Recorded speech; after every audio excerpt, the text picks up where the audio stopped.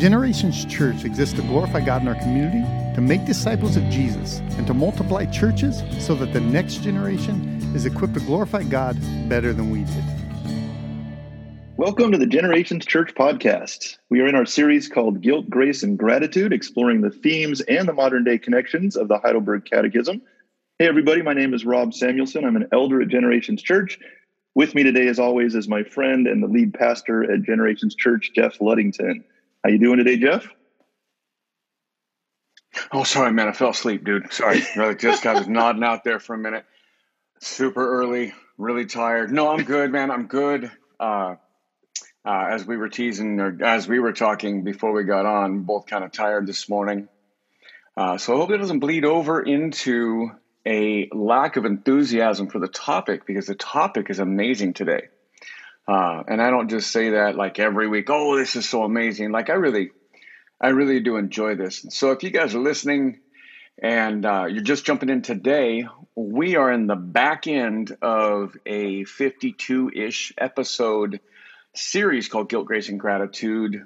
And as Rob said, working on the Heidelberg Catechism, which is a 450-year-old confession of faith, or a way of training people by questions and answers. Not really a confession, but more of a training tool. And we're in the back end of it, and we're working through the final piece, which is the Lord's Prayer. Many people know this, and especially people have memorized this. But I feel like we memorize something, kind of like the Pledge of Allegiance. If you're just to not think through the words of the Pledge of Allegiance, you know it word for word, but you're not really sure. Like if I were to say, hey, what does it say in it, without going through the words, what are you declaring? A lot of people are just like, I don't know, man. I just memorize it. It comes naturally, like the ABCs or something. And that's the Lord's Prayer for a lot of people. We memorized it, but we could repeat it verbatim right now, but we don't even really know what it says. And so this is a deeper dive. The Catechism breaks it into petitions or lines.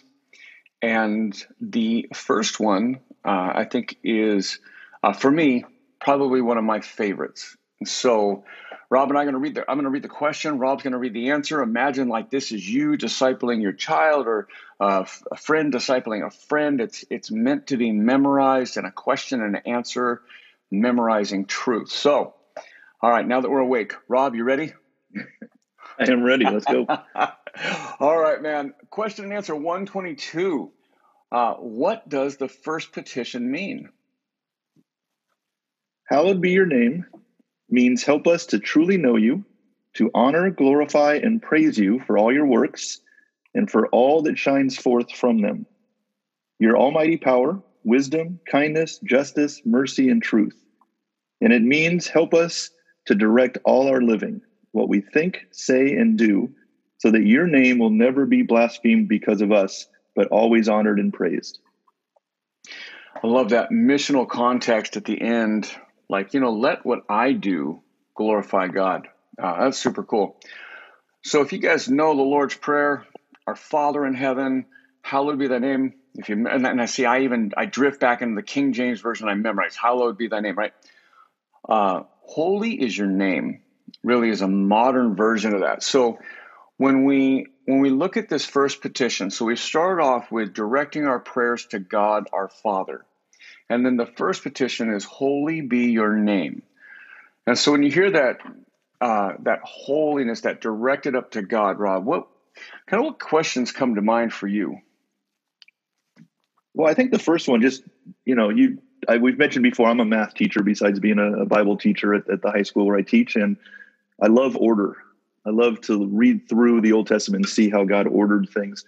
And so I think as we look at this prayer that Jesus taught his disciples, it's important we look at the order. And so I think my first question is, why is it so important that we acknowledge God's holiness right at the beginning of the prayer? Yeah. So I think there is if you want to talk about order or pattern or consistency, I believe there is a consistency. So if the question is, does this order matter? Or if there's a question of, is there an order that does matter, right? That's kind of two different questions, but it's very similar. I will go back to the Old Testament and look at some consistent things that we see. In Nehemiah 1, we get the first, I think, like 4 verses or so, where Nehemiah is asking about Jerusalem. He asks his brother a question like, hey, how are things going? It's really bad. And Nehemiah is impacted by the answer. So he sits down and he prays. And it says in Nehemiah 1:5, and if you guys are listening, you're driving or whatever, I'm going to put all this in the show notes. You can come back and grab these verses later.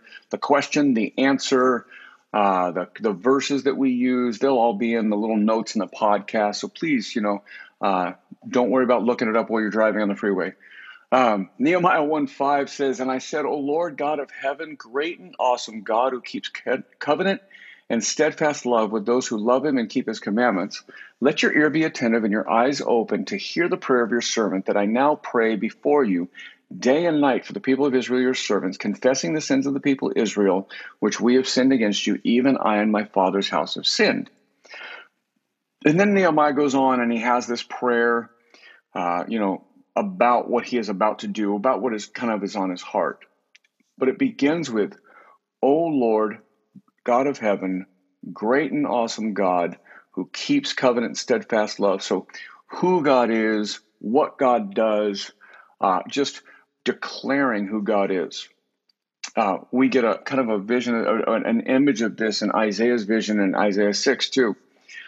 6 also, verses 1-5, where it says, I saw the Lord sitting upon a throne high and lifted up, and the train of his robe filled the temple. So as Isaiah encounters God, the first thing he notices is who God is, right?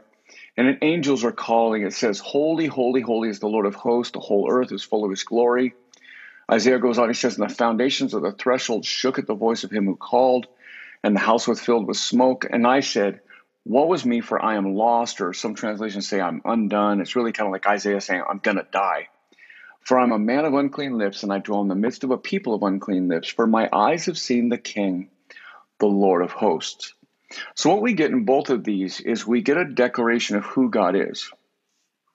And immediately flowing out of that, character of God, or what God does, who God is, what we get in the case of Nehemiah is confessing the sins of the people of Israel, which we have sinned against you, even I and my father's house have sinned. In the case of Isaiah, woe is me, I'm going to die. I'm a man of unclean lips, and I dwell in the midst of a people of unclean lips.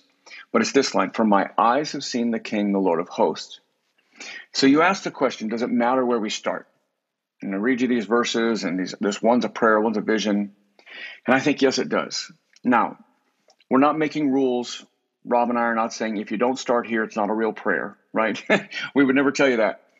But if you sit down, if you get up early in the morning and you pray, and you want to know where do I start my prayers for something that's effective, I would say begin in worship, right? Declaring who God is. And the reason I would say that is when we declare who God is, what we do in our own brains, and our minds, our hearts, is we rightly understand who God is. And what that almost always does is it gives us an image of who we are correctly, right? And it moves us into a place of either confession or need or something, right? So Nehemiah, man, the people of Israel, sinful, even I and my father's house are sinful. Isaiah, I'm going to die. I'm a man of unclean lips. I come from a people of unclean lips. All that flows out of seeing God, truly seeing who God is.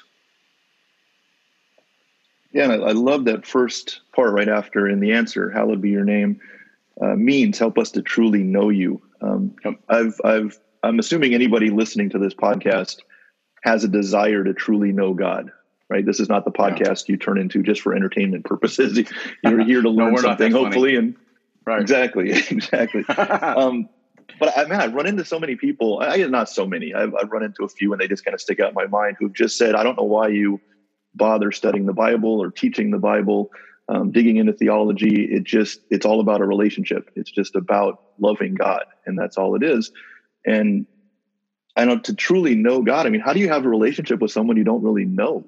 So I think it's important. I think this points out the importance of, if I'm going to say God's name is holy, I have to kind of know who God is. Yeah.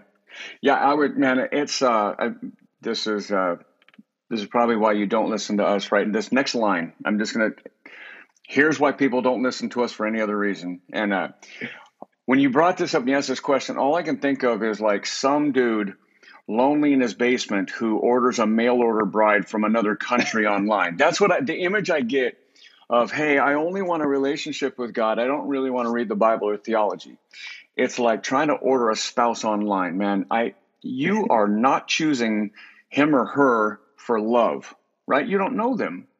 You're choosing clearly on something else, right? You're looking at them, you're choosing on image or something, but you're choosing on something that's being, I'll say it this way, something that's being promoted to you, whether that's image or, don't be alone, be with this person, or, hey, she's hot or he's hot, whatever it is. What's been marketed to you is what you're choosing. And so it's the same idea. Christians that just, hey, I just want a relationship. You're choosing the God that's been marketed to you, and you must like the marketing, right?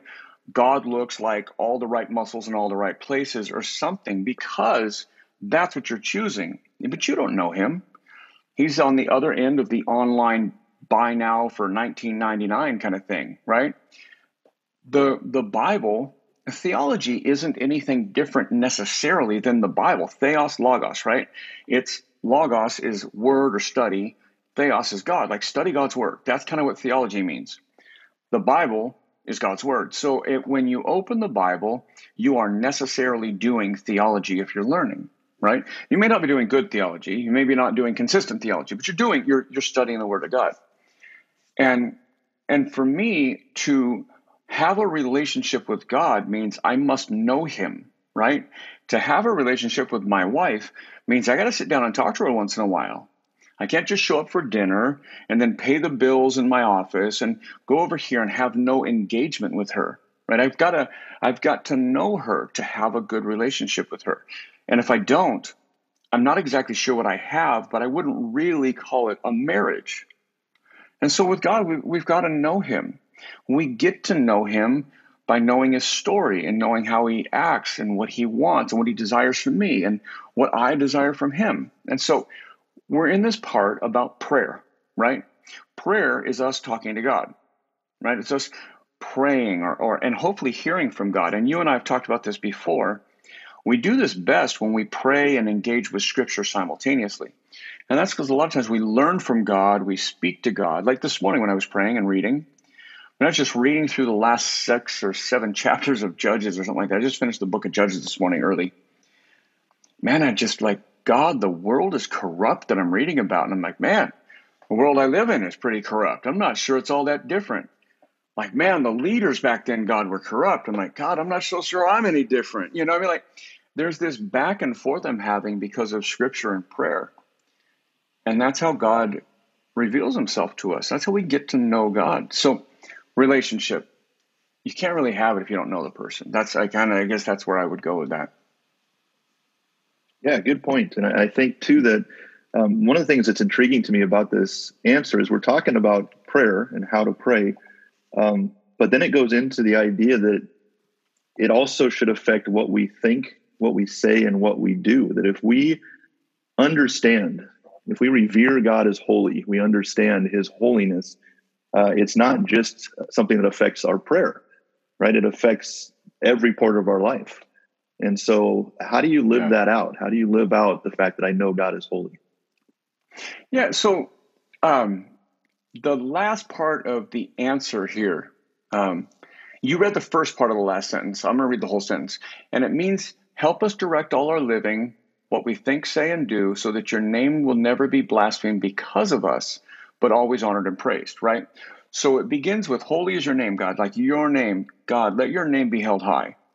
And then it works to, what does that mean for us? And then it, like you said rightly, and it means help us direct all our living, what we think, say, and do. So help you, our worship you, help that direct all that we think, say, and do. But it's that last phrase, so that your name will never be blasphemed because of us, but always honored and praised. In other words, when I go out, let my actions, what I think, say, and do. How about that? That's using their line. What I think, say, and do. My mind, my thinking, my thoughts, my speech, and my actions. Let all of that glorify you, God. so that others don't blaspheme you. So let's go back to this relationship piece, right? So, I don't need to read the Bible. I don't need theology. I just need a relationship with God, which I think those are almost exclusive, like mutually exclusive, right? I think you need one to have the other. But imagine you set out on this trajectory to just have a relationship with this mysterious God that you somehow intuitively know, but won't read his word. Okay. And then you go and live your own way, because that's ultimately going to be what it is. You're going to live how you want or how you think, right? And not what God wants or what God is telling you.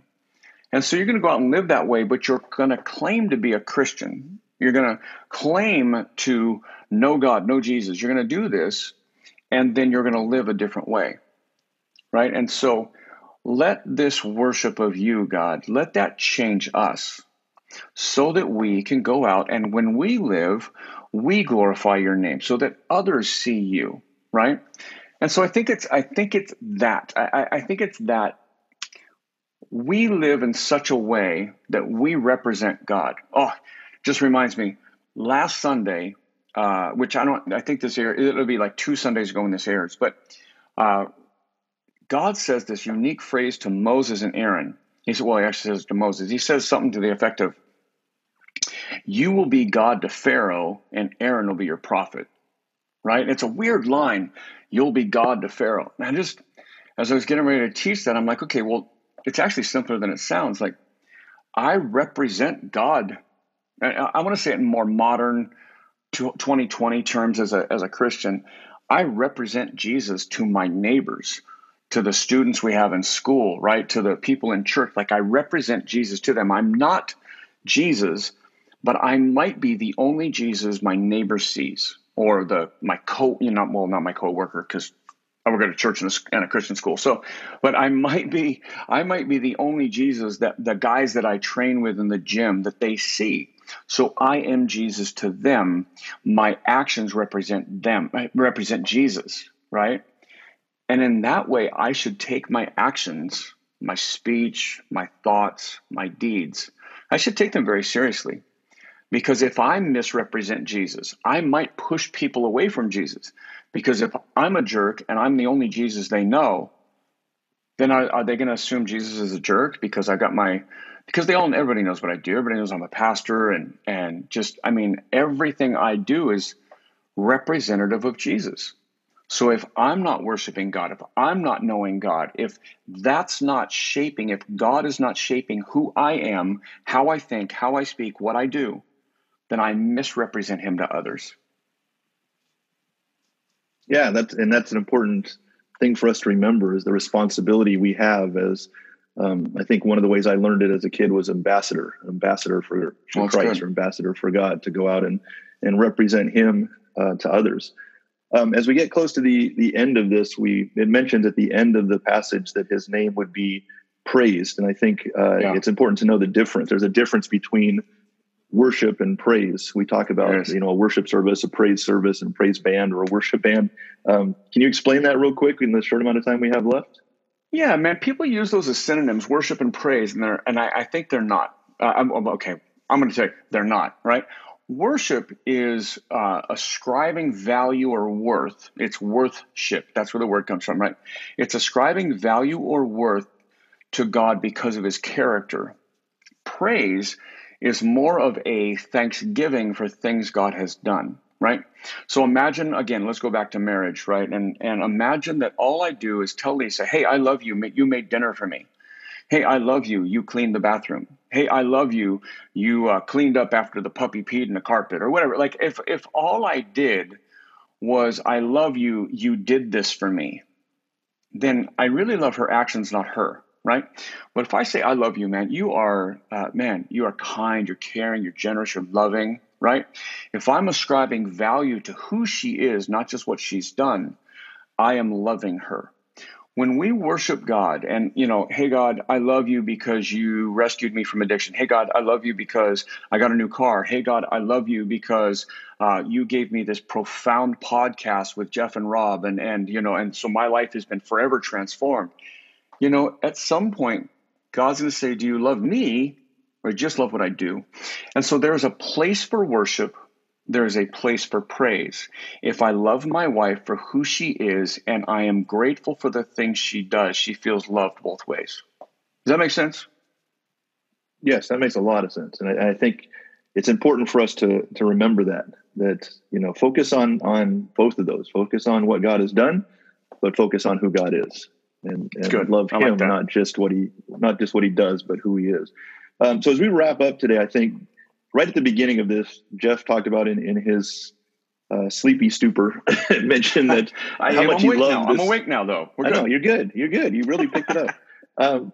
But he mentioned how much he loved this question and answer. And I think it's important to remember, and he made a point of it, and I'm going to make a point of it at the end. As Christians, man, we get so much into just memorizing things and then reciting them without thinking. Yeah. And this is just the very first petition, a couple of words, hallowed be your name. And we dove into knowing who God is. We dove into theology. We dove into knowing who we are and humbling ourselves because of knowing who God is. We dove into how we live, how we act, how we think, all of that just in these few words. And I think it's healthy to go back through things like this, things like I memorized the Apostles' Creed as a teenager, as I was confirmed at church, right?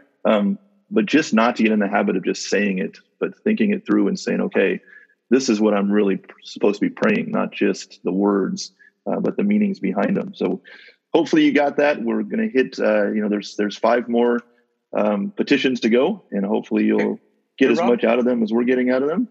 One quick thought, man. I just want to say this out loud so everybody can hear it, right? When I say the Pledge of Allegiance, when I say the Lord's Prayer, Apostles' Creed, you name it, anything I've memorized over time, John 3:16 as an example, right? I know it word by word. I don't necessarily know what's in it until I think through the words, right? Just because I've memorized it doesn't mean that I own all the, and I mean me personally, not people, me, right? I actually have to think through the Lord's Prayer to remember what I'm saying in it, which means I can unconsciously say it, repeat it, word for word, say it in a group, say it alone, whatever, and not really mean it. And that's the piece. Like, do we really think about the things that we're saying when we're saying them? And and that's a challenge coming out of my life. Like, I can just repeat them. I've memorized lots of things, but my regurgitating something memorized is not the same as praying. And that's where we need to pause and reflect and contemplate the words that we're saying that we know. Yep. Great. That's a great place to close this one out. We want to thank you for listening to the Generations Church podcast. This is a reminder. We release a new Guilt, Grace, and Gratitude episode every Tuesday. We hope you'll continue to join us as we continue to go through the Heidelberg Catechism and this part of it, the Lord's Prayer.